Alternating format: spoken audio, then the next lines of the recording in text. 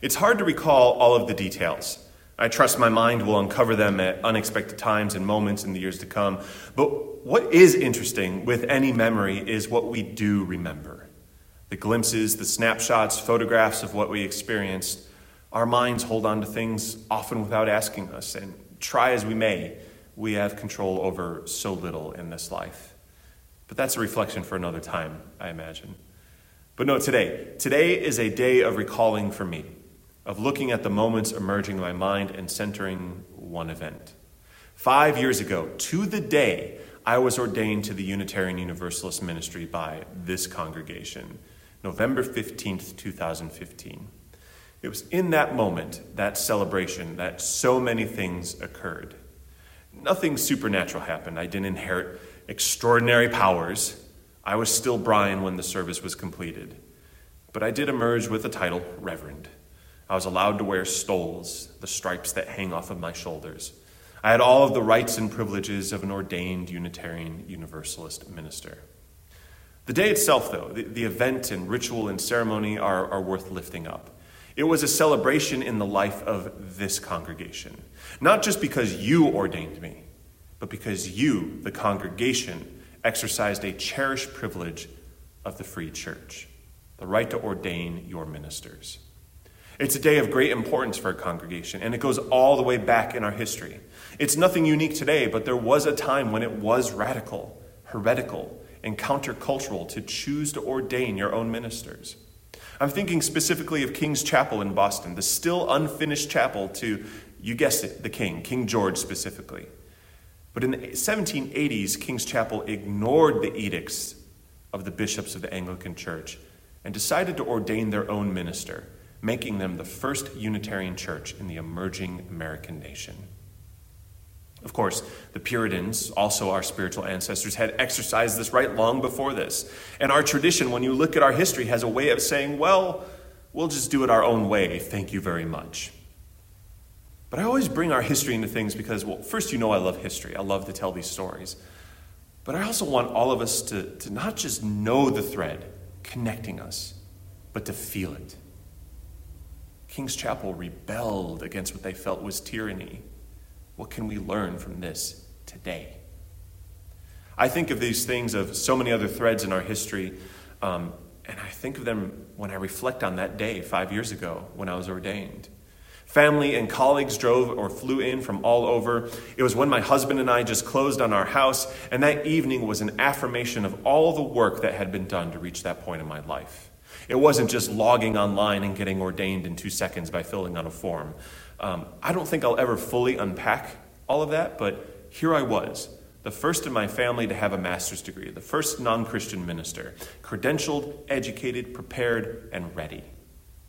And as the clergy lined up for the traditional procession into this wonderful space, even with all of that preparedness, all of that work, all of that assurance, as the first notes of that grand old hymn, rank by rank, echoed throughout, I broke down crying. Gratefully, the line of clergy was long enough that I could regain my composure.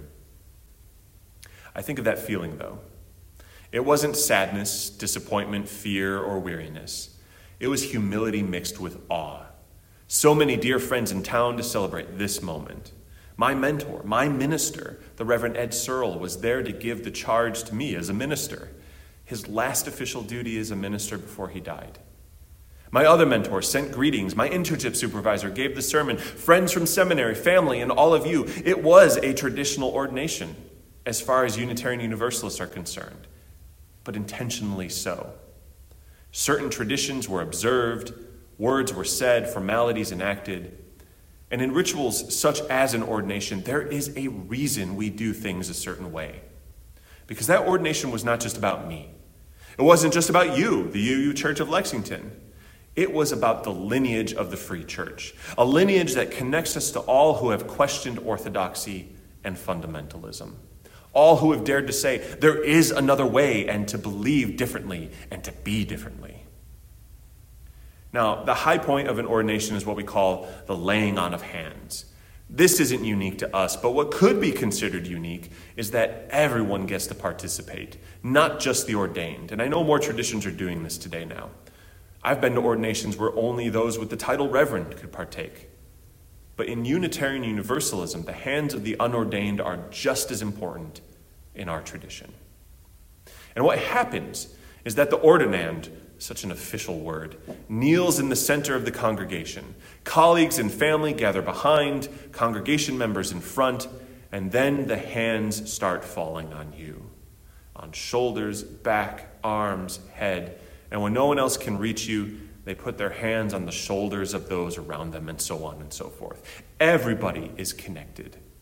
And in some way, in that moment, the identity of the person being ordained is lost, along with the identities of everyone there. Who is an individual in such a moment? What is this self you speak of? When we are all connected, intertwined, one gathered body, not of individuals, but a congregation, what is it we are ordaining? Who is it we are ordaining? A prayer is then said in that moment. At my ordination, the hymn Hush was sung after the prayer. The familiar words ringing out, hush, hush. Somebody's calling my name. Oh, my Lord, what shall I do? Afterwards, the ordinand rises, now a reverend, not imbued with anything other than the blessing of the community. Now, think for a minute of the hands that were laid upon you. Just go ahead and think of that. Because I'm thinking about the ones that were on me. Family, friends, colleagues, yours.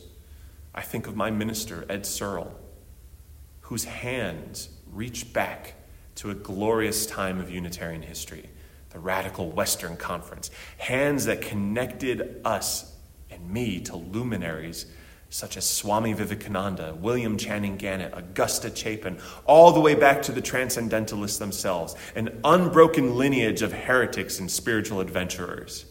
In Christian churches, they say their laying on of hands reaches the apostles. That's great and all, but I look to the rebels of our faith.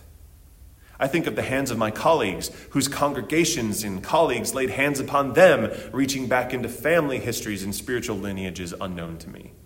I think of my family, connecting me with the hands of all those Irish priests and monks, with people I'll never meet and hardly know, reaching back in time to when my ancestors were indigenous of a place. That's what that word means, of a place. Worshiping gods and goddesses with names such as Odin or Maeve, working the land and feeling intimately connected to it, of being truly of the land and of a place. I think of the hands of my family reaching all the way back to that time. I think of all of you, your own life stories and families and experiences. So many people I'll never know, stories I'll never hear, still connected and reaching into that moment. Now, some of you might be thinking, well, I wasn't there, so I wasn't a part of this. Oh, no. I can guarantee this. In that great web of witnesses, those present and those connected to that moment, you were there. You didn't know it, but now you do. What an awe-inspiring thing to reflect on. And you got to be a part of that. And if we're being honest, it has nothing to do with me as an individual. It has everything to do with the web, the reaching into and throughout history. It has to do with this living tradition, ever breathing and growing. There was nothing supernatural about it, but it almost sounds that way. All of this connection and weaving together, and it was beautiful. We are part of that heritage. We are part of that weaving. Now, after the laying on of hands, there's the presentation of the stole, from the Latin stola, a garment or equipment. 2 strips of cloth hang around the shoulders. For Unitarian Universalist ministers, the stole means different things. Of course it does. That's always our answer. But traditionally, though, it refers to a verse of Christian Scripture, a few verses of Christian Scripture, but one of them is from the Gospel of Matthew, chapter 11, verses 28 through 30, where Jesus says, "Come to me, all that you are weary and carrying heavy burdens, and I will give you rest. Take my yoke upon you and learn from me, for I am gentle and humble in heart, and you will find rest for your souls. For my yoke is easy and my burden is light." The stole is often called the yoke of ministry or the symbol of the office. I think about that verse, though, especially especially when Jesus said, "For my yoke is easy and my burden is light." Jesus was lying. There is nothing easy or light about ministry. Well, okay, maybe he wasn't lying, but he had a wicked sense of humor in that verse. A few verses earlier, Jesus was chewing out the unrepentant, and in the next chapter, he's putting the Pharisees in their place. Sandwiched in between those two are those verses. Those weren't easy conversations that he was having before and after he said those verses, whenever that took place in the timeline of his life. There was nothing light and burden-free about it. However, I still think about Jesus' words, easy yoke, light burden. What if the point here is that when we take that upon our shoulders, the example of someone like Jesus of Nazareth or whichever luminary or prophet or great teacher that you follow in their teachings, and we feel that weight, maybe there's a point where all that passes away and we are free. If we can confidently go into life being a voice of justice, forgiveness, and healing, is that not more free than avoiding conflict, worrying about how we are perceived constantly, and choosing politeness over right relationship? If we don't call out the powers that enact injustice, isn't that more burdensome than what John Lewis called good trouble? So maybe Jesus wasn't lying. He was making a clear point. It might feel difficult and heavy at first, but once we enter into it, once we let it fall upon our shoulders, there is great freedom. Ministers aren't expected to carry the yoke for everyone. This is symbolic of your calling as a congregation, just as much as it is of my calling. Symbolic of your answering the invitation to discover the freedom this faith affords, but to also gather in community and right relationship. This congregation placed that yoke, this stole on me. In that act, there was an acknowledgement that I am your minister, and this is your ministry. Now, don't get ahead of yourself and send me wish lists yet. What your ministry means is not demanding a church or any community meet every single whim that we have. That's impossible. But what it does mean is that when we take action, when we make commitments, when we say yes to this place, we do so with integrity, with generosity, and with every indication that we will follow through. Your hands are the hands of the great heretics that brought us to this place. Your yoke is the yoke placed upon every clergy person's shoulders, an emblem of the free church that calls us to dedicate ourselves to justice, mercy, radical forgiveness, and accountability. And some of you thought you were just signing a membership book and enjoying cake after service. But sadly, there is no sheet cake to celebrate today, this 5th anniversary of my ordination by this wonderful congregation. And no, please, I don't need cake. If you do, go right ahead. I'm good, though. I don't need any. What this is, however, this reflection, it is a call to reflect on the ministry of this place, of how we live our values, of how we follow through on our commitments, and of what is possible. It's that centering of possibility that has allowed the successes of these past 5 years to be made manifest. This church has grown, and before the pandemic, we were one of the fastest growing among churches our size in the denomination. We addressed several imminent building needs creatively and sustainably. We turned inward to invite people to tackle issues of anti-racist work, and now we are turning outward. We adopted the 8th principle, one of the first congregations to do so amongst our 1,200 sister congregations in this country. We are digging deep into the sustainability of our land and buildings, asking hard questions about our values and how they translate into budgets and structures and governing. We are imagining what our ministry can and should be. And so I'm grateful, 5 years ago to now, to serve this free faith in this congregation, to wear this symbol of our shared ministry together. This stole, right here, is the one this congregation made to celebrate that day 5 years ago. It combines the Japanese aesthetic of wabi-sabi, Art Deco, and Frank Lloyd Wright motifs. This one, right here, let me grab another, time for some show and tell, was made by our religious exploration program. Hands of our children and young adults of beloved people. Some are with us still. Some have moved on. Life has taken them elsewhere. But still their hands are here, a visible symbol. This stole right here was the first one I ever purchased in my ministry. Ever. I was a first-year seminarian, and it was a hopeful purchase, looking to the day that I could wear it as a reverend. Plus, it has a pocket in the back, which is amazing and wonderful for books and matches. This stole right here was made by a Wiccan priestess in Milwaukee, full of good vibes and blessings. Reminds me that we are connected to this beautiful universe and connected traditions far and wide.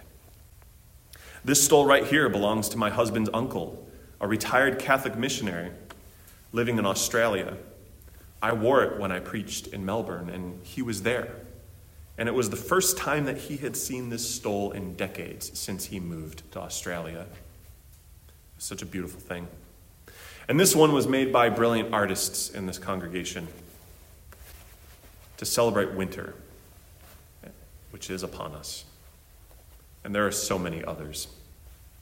Besides liking the fashion of ministry, stoles are amazing. If you ever want to find me at General Assembly and you can't, look for me at the stole vendors. That's where I'll be. But besides that, I wear these lightly and with reverence. They have nothing to do with me, but everything to do with the hands, hopes, aspirations, values, ministry, and beacon of Unitarian Universalism. And so for 5 years, amen, blessed be. May it continue to be so. But for all of us, I leave you with 2 questions. Whose hands are on your back, ordaining you to this glorious present moment? And what is your greatest, most loving hope for the shared ministry of this place? Blessed be. Amen.